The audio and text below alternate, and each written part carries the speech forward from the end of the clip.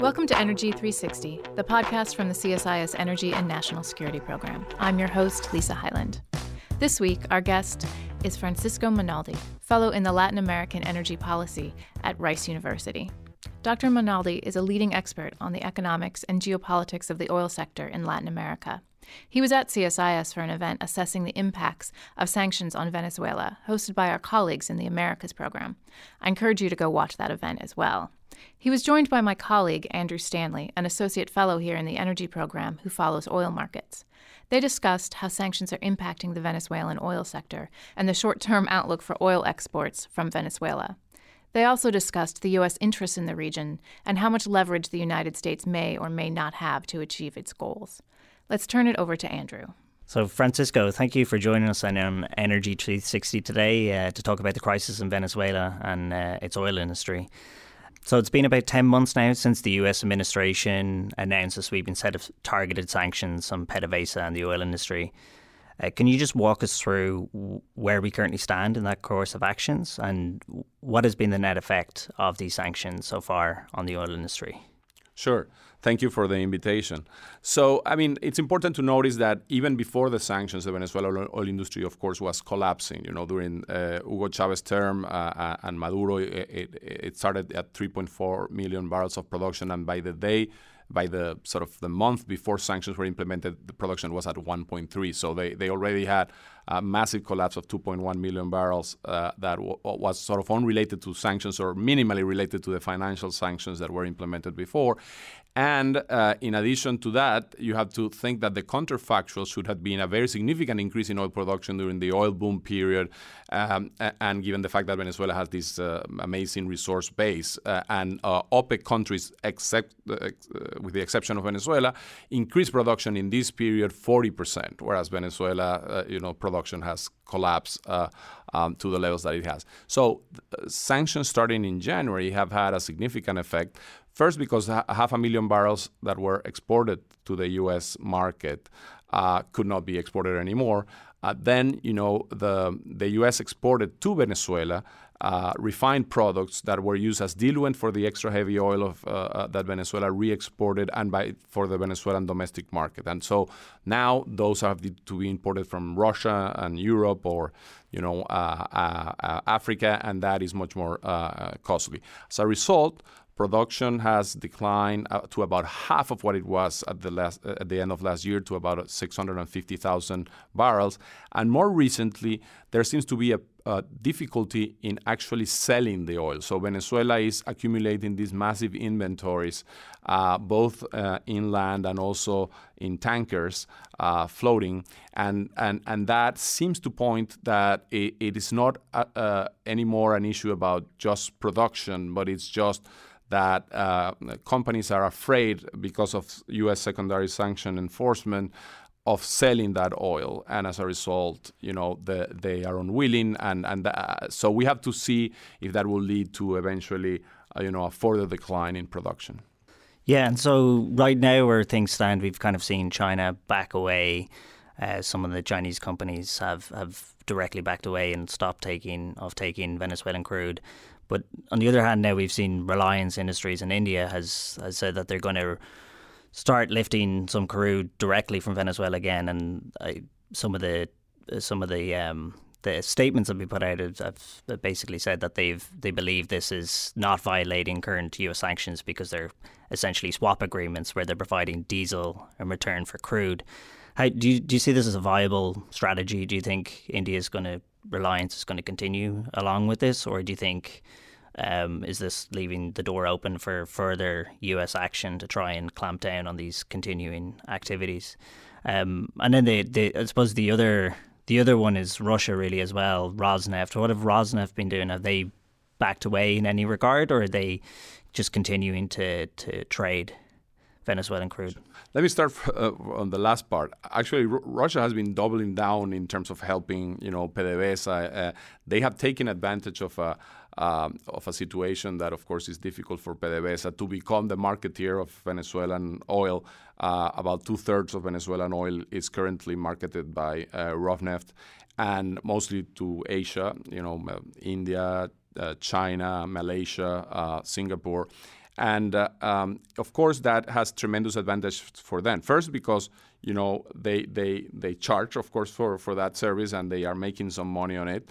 And a country that is in such a difficult situation as Venezuela is not, in the capacity of charging too much for their oil. Second, they get paid on their debt. They had an outstanding debt of more than $2 billion at the beginning of the year. By the end of this year, I think that it will get to zero because they are using part of that of the revenue to that. In fact, that's partly the argument that they have advanced, with the U.S. Treasury. This is not violating sanctions because we are not getting any cash back to the Venezuelan government, or it's either swap, like the Reliance kind of exchange of refined products for oil, or it's paying a debt. So one major issue is what would happen after this debt is paid off, and Rosneft has to decide how they will act, and of course the U.S. also, how they enforce or not more the sanctions. As you said, China, CNPC, which is the key actor, the key player in Venezuela, has decided not to lift any Venezuelan oil for now, at least, because they don't want to, get sanctioned.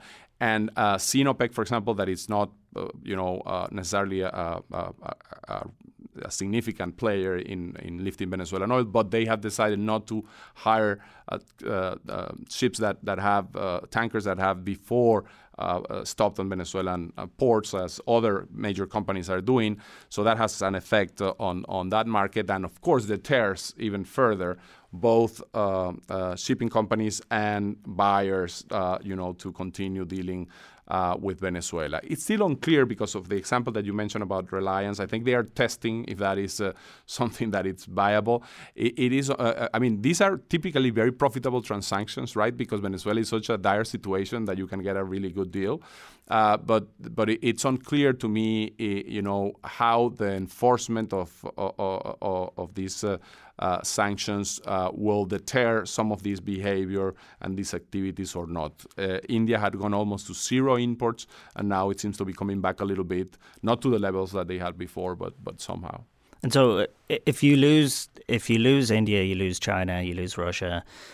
Where do you see rock bottom going? If the domestic refining industry has been destroyed as well, they're supposed to be at about 50,000 barrels a day currently. Do you think there's a scenario here where we could just end up going towards zero and there's still no political transition?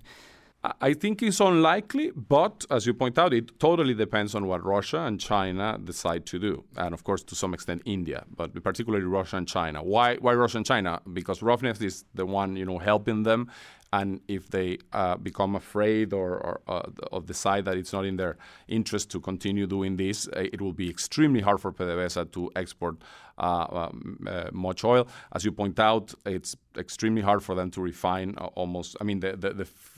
The little oil that they are refining, most of it they use in the domestic market, which has totally collapsed, but still, there is some consumption. In fact, they are importing refined products for the domestic market. And China, of course, another actor that has interest in Venezuela to continue to produce, because they in contrast to Russia, their debt has not been already paid. They still have about an outstanding $15 to $16 billion debt. So I think it will, again, depend a lot on the calculation that they make about what the U.S. might do or don't do. And the question is also on the U.S. side: how much do you want to enforce? Do you want to get to zero? From the perspective of the U.S. government, one of the issues is reconstructing the Venezuelan oil industry after production collapses so far. It will be much harder because the type of oil and the type of oil fields that Venezuela have. Once you shut off production and you shut wells,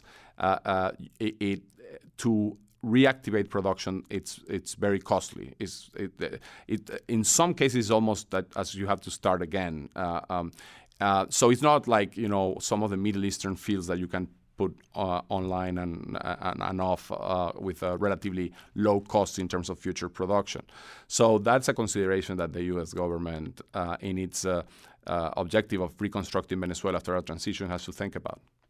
Okay, and so how much more leverage does the US have here then to try and bring about some kind of political transition on the sanction side, on the oil industry sanction side? You know, the August 5th executive order by the Trump administration, the economic embargo that they implemented, is nearly at secondary sanctions based on what you already talked about, the reaction from the Chinese companies to back away and how careful Rush has been and Reliance Industries about, you know, how they frame these transactions. Do you see another kind of step up here? You know, the other part of it is that they've decided to extend General License 8, which gives permission for US companies to remain in Venezuela and operate there. Do you think that sends any kind of signaling, or what was the rationale behind that decision to continue to allow US companies to operate there? Sure. So it goes back to the question that we were discussing before, in the sense that the U.S. has to balance here two things, right? One is how much additional pressure you want to put on the regime. They got the regime to at least start negotiations, but they haven't been, successful in getting to any result. And so one, objective would be, let's get, down this to this cash flow to zero. They still will have other, illegal activities and things that are black market kind of activities that are hard to control. But again, at the expense of, two potential costs, right? One is the humanitarian cost, that even though it's unclear how much of the money, benefits, if there is any cash flow flowing to the Maduro regime, how much does it benefit the population?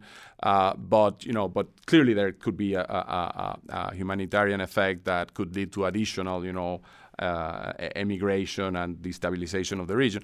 And secondly, if you're thinking ahead in the future about the recovery of the oil sector, you have to think about that. And that's how I think the U.S. has to, decide if they have some room for additional, and tightening of sanctions, very aggressive secondary enforcement, for example.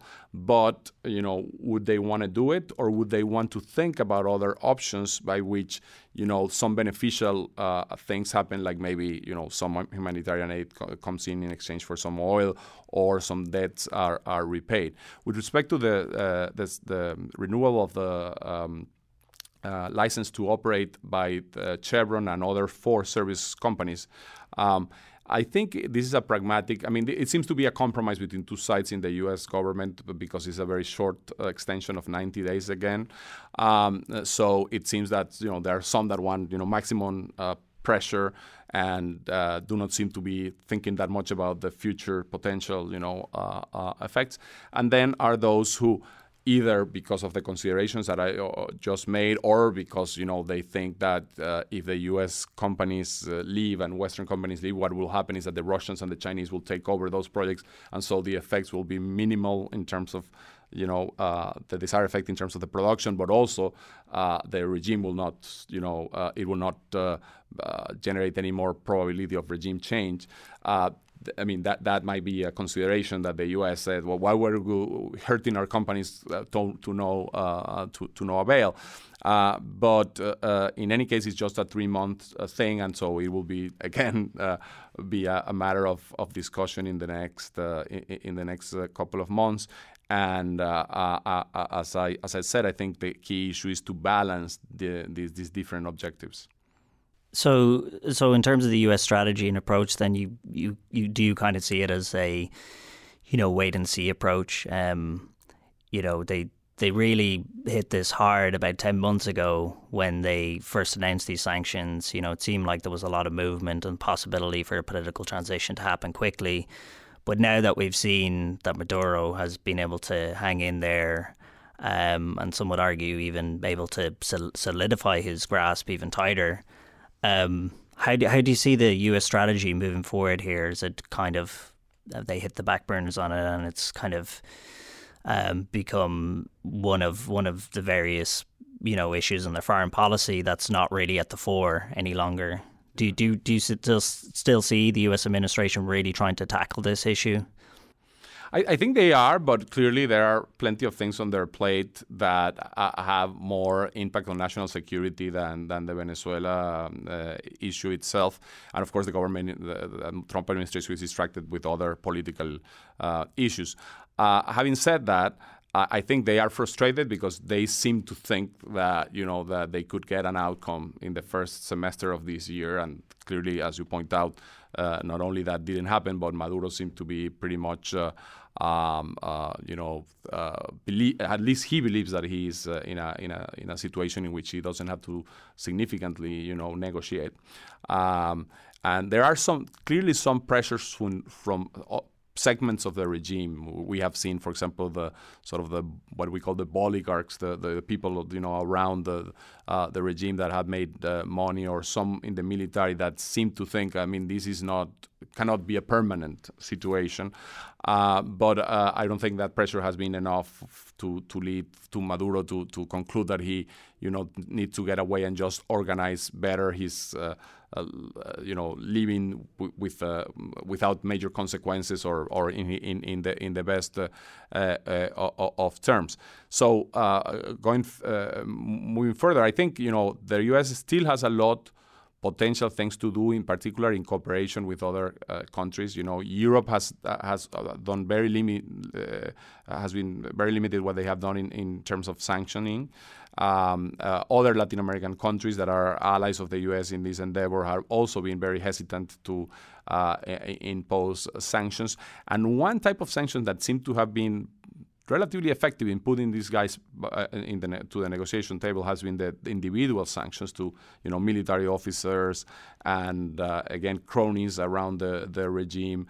These people seem to be very, very eager to get that change, and that could be an option, particularly if European countries and Latin American countries also make their life harder. So yeah, just then domestically, how's that playing out currently? We saw that there was some negotiations going on, and then they kind of faltered, and then they re-upped them again. And how is Guaido's support currently? Is there still this strong backing for really within the country to make something happen? Venezuelans are, as you would imagine, extremely sort of disappointed about the situation. People are living with their the decision is to leave the country in massive numbers. Guaido's approval rating has declined, but it's by a multiple of 4 or 5 times what Maduro has in approval rating. By far the most popular politician in the country. But without a doubt, there has been some decline in his popularity over the last few months, as people get impatient about the lack of any significant movement or change. I think the population wants negotiation, but also there is a lot of frustration about the previous attempts at negotiation have always been very frustrating, because the government seems to play a game in which they just simply use this to buy time. They seem to think that the longer they stay in power, the more the U.S. will forget about it, or the Trump administration will be involved in other issues that make put Venezuela in the back burner. And to some extent, they are right. And as a result, that has made sort of less compelling for them to negotiate. Also, the opposition and the Guaido coalition is not an homogeneous group, and there are also a lot of differences about how to approach this. Some want to emphasize negotiations. Some others believe that it's a plot by Maduro to postpone any action, and so that those divisions within the opposition also make it harder to have a coherent strategy. So just moving forward then, do you see any points along the road within the next 6 months or year where any kind of particular events that could lead to some kind of initiation again of really a concerted effort to make something happen here, or that really could move the issue, and that we could see some kind of transition to, like, for example, on the oil industry side, production is down, we're heading down towards 500,000 barrels a day. can the government really sustain itself with, production hitting so low? If production continues just to decline, will the government really have revenues to sustain itself? Or, as you said, through all the various other illicit activities and the support that they're receiving from Russia, is it possible for them just to hang on here indefinitely? Yeah, I mean, it's hard to say. Imagine a country that used to produce 3 million barrels of oil and at a much higher price, and now is living with 500,000 at a much lower price. But on top of that, a lot of it doesn't come back to them because it's to repay debts. So it's hard to know if the marginal additional decline will actually mean much. By the way, it's not. We don't have a clear, estimate of how much actually cash flow flows back in terms of, barrels that are actually paid. But I think it's less at this point than 250,000 barrels. So, a decline in production it's a tiny amount at this point. So there are estimates that the parallel sort of economy that has to do with drug trafficking, illegal mining and the like is generating about $5 billion to $6 billion. There are estimates, for example, the remittances in Venezuela that were never relevant are now about $3 billion per year.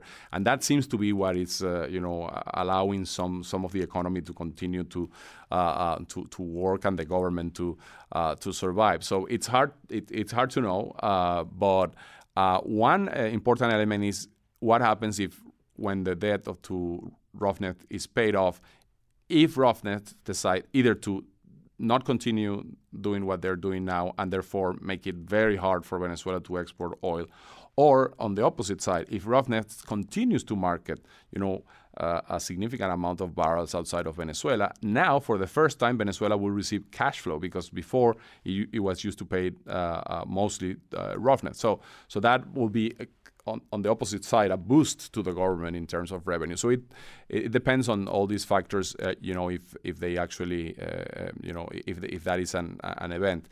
The other events that could happen, first, Maduro sometimes uses the timing which he feels when he feels that he has that is in a strong position or a less corner position to sort of push back and attempt some sort of offensive. And one of the things that he has argued that he will do is do some legislative elections. What he wants to try is to remove his big problem, which is the National Assembly legitimately elected in Venezuela. And so he has the cooperation of a small group of sort of dissidents from the opposition coalition that seem to be negotiating with him that type of election. That is something that could really create, from the perspective of the U.S. and other allies, the perception that this guy not only is not negotiating, but is trying to even destroy the only legitimate institution that remains in the country. Yeah, just to jump back then on the Russia point, then how do you see Russia's interests currently here? Commercially, they've actually arguably benefited a great deal here. As you said, they're marketing 2/3 of the barrels that are coming out of Venezuela. They've gained equity stakes in various projects. And so both commercially and politically, geopolitically, they've benefited here a great deal. Do you see one side outweighing the other? As you said, if it could come to that point where Rosneft has all the debt paid down, do we see a continuation of this influence? Because geopolitically, it has given Russia this, this card in Latin America, very close to the US, and a real core issue that the US is trying to tackle with, and that they've been able to kind of, oppose them. How do you see their interest currently? Is it being led by Rosneft purely, or is it coming from top down from the Russian government? I think this is a fascinating, geopolitical story that has many layers, right? One, and by the way, made the more important by the fact that the U.S. has given priority to Venezuela with respect to other issues is that the Russians now think, oh, this is a card that we can play in the geopolitical game to the U.S. It's not just poking them in the eye, but it could be a trade that we could do with some other priority that we have elsewhere, like the Ukraine, and they have hinted at that a few times. Then there is the other layer, which is, Mr. Igor Sechin, the CEO of Rosneft, has played a very significant role in Venezuela policy because the involvement of his company in the country, and he has acquired some of the best oil real estate, if you wish, both on the extra heavy oil fields, but also in natural gas offshore fields. He has only developed a tiny amount of those resources. In fact, the Russians are not investing a significant amount. But in case there is a transition in Venezuela or another way of lifting the sanctions and allowing him to develop those resources or to sell those resources, Rosneft actually will make a lot of profits. I don't see Rosneft interested in staying in Venezuela in the long haul compared to the Chinese, who actually have an interest in the long haul. Then there is another layer, which is, I think, the fact that the collapse of Venezuela's production actually has, maybe unintendedly, but has helped both Russia and OPEC to not have to do the heavy lifting of. Similarly, of course, with the Iranian sanctions, most of the production cuts actually have been done by these two countries because of sanctions and their own internal trouble. So for Russia, it's sort of a mixed thing, right? Because a transition in Venezuela that leads to a significant increase in production, as I said, will benefit Rosneft on the one hand by they will have valuable assets. On the other hand, this will incorporate a producer that has a lot of potential into the market. And finally, another point with Russia that I have heard a lot from Russian specialists is that for President Putin, this is it's a lot about domestic politics, because he has projected this image of a very influential, of playing very wisely and smartly his power outside the borders of Russia. And Venezuela is sort of a prime example of an ally that that he has developed very close to the U.S. And the problem is, of course, that now if Mr. Guaido or someone substitutes Maduro that looks as if Russia, has been defeated in the Venezuela game, that is costly for him, because he has sold the idea that it's not that Venezuela is collapsing because of the bad policies of Maduro, is the U.S. sabotaging Venezuela, and therefore any change that that goes in that direction. So I think for Russia, a priority is to save face in any transition, that it doesn't happen in a way that looks bad for them. Mm-hmm. And so just then, China, how do you view China in Venezuela? They've kind of backed away now, and as you've said, the intentions of going into Venezuela was different from what Russia was. It was, China went in a long time ago based on security of supply concerns. What is really the optimal outcome for China here? How do they play this out? Yeah, China, exactly. As you point out, China has given loans over the year. They never had the full exposure, but loan over the years of more than $60 billion. The maximum exposure, I think it was around half of that. Today, there is a remaining balance of about 15 in financial debt, but there are also some debt with suppliers and Chinese companies arrears with that. So the Chinese have, in one sense, a financial interest in sort of getting repaid, but also I think the Chinese tend to think in very long terms, and I think this is one of those cases that it's like seems to be obvious for China that this is the country with some of the largest hydrocarbon resources in the planet, and they are the largest importer of hydrocarbons in the planet. It seems to be a place in which they want to be involved in some way. So they are, again, like the Russians, they are upset that the U.S. is what they see as an unilateral intervention in a country that it's for an ally of them, etc. But it seems to me that in their case it's much more an issue about the long-term economic benefit of investing in Venezuela and keeping involved in Venezuela. And that's why you see that they have been much more open to have relations with the Venezuelan opposition, that they have signaled many times that this is a long-run bet for them and this is not a short-term issue. But as you point out, they very recently got really worried about sanctions. It's still unclear if they will eventually decide to do something, because otherwise they will not get paid the debt, at least in the near term. But I think they will be very cautiously playing this game in a way that is significantly different from the Russians.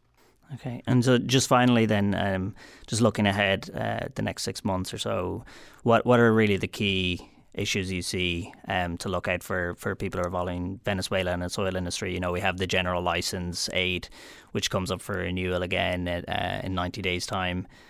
And then you mentioned domestically some of the political elements there about what Maduro's up to. Is there any other kind of indicators along the next 6 months that followers should be looking out for? Well, there is something that is going to happen in the next few days, which is the issue about the Venezuela PDVSA 2020 bond. That it has Citgo shares as a collateral. As you know, Citgo is the refining arm of PDVSA that is in the U.S. that is controlled by the Guaidó the Guaidó team, recognized by the U.S. And if the default in that particular bond occurs, that's it will, because nobody can pay it. I mean, Maduro doesn't have incentives to pay it, and Guaidó doesn't have the money or the will of the National Assembly to pay it. Then, as a result, if there is a carving of Citgo by creditors, that will be a political disaster for the Guaidó team, and I think a big setback for the Trump policy in Venezuela. So I think they have all the incentives for that not to happen, but they want to be cautious, apparently, because they don't want to seem that the administration looks as if they are stopping the execution of contracts in the U.S. So I think in the end there will be some solution that avoids or postpones the potential execution of this asset, but that is another thing to keep in the radar. And eventually, as I mentioned, it's how the secondary sanctions are played off in the next few months, and depending a lot on how the U.S. perceives that enforcing them more will be in the end helpful or not to their ultimate goal, which is producing political change in Venezuela. Thank you, Francisco, for joining us today. A pleasure. Thanks, Andrew, for hosting this timely discussion on Venezuela. You can find a link in our description to the CSIS event on sanctions and to other analysis on the ongoing crisis in the region. Want to hear more episodes of Energy 360? You can find us at csis.org, on Apple Podcasts, on Stitcher, Spotify, or wherever you listen to your podcasts. And as always, follow us on Twitter at CSIS Energy.